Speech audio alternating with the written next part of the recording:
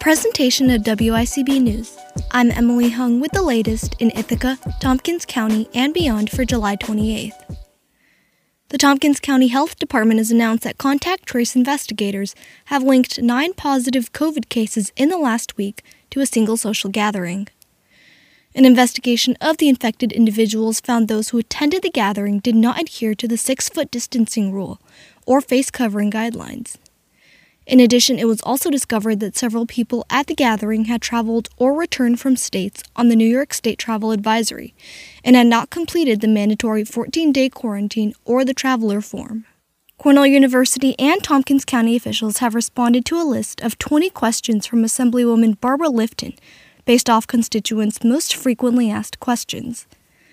In its answers, the college has addressed concerns on testing, remote learning, and a potential outbreak on campus, among others.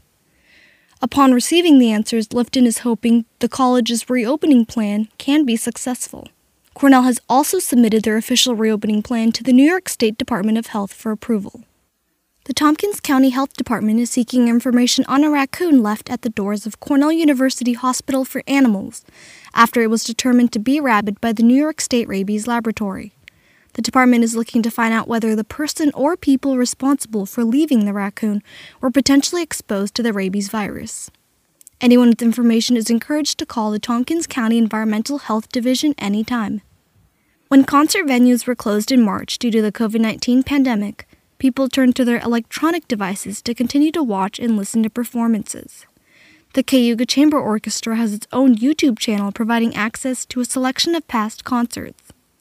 Similarly, the Finger Lakes Chamber Ensemble has already performed twice, but has announced they will be providing excerpts from their recording archive until it is safe to play in front of a live audience again. The musical organizations are accepting any donations to help. The Ithaca Police Department responded to 3 reports of armed robbery in the city over the weekend. At the Hilton Garden Inn on East Seneca Street Saturday, an employee reported that an individual brandished a firearm and pointed it at the clerk in the lobby while demanding money. The clerk followed the subject's direction, who fled the scene with the money. Then at the A-Plus gas station on Cayuga Street Sunday, the victim told officers the subject displayed a handgun while demanding money and later left with the money after the victim complied with orders. On the same day, Alan Forrest of Lansing was charged with robbery in the first degree after robbing a convenience store on North Meadow Street.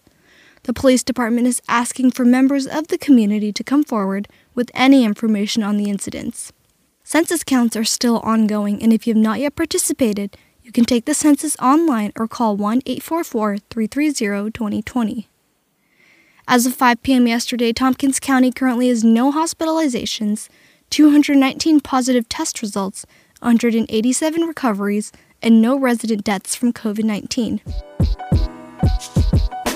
For more local news and community stories, follow WICB News on Twitter and Instagram, and find us online at wicb.org/news. And subscribe to the latest on your favorite podcast app so you can listen to our updates Monday through Friday mornings at 7 a.m. For WICB News, I'm Emily Hung.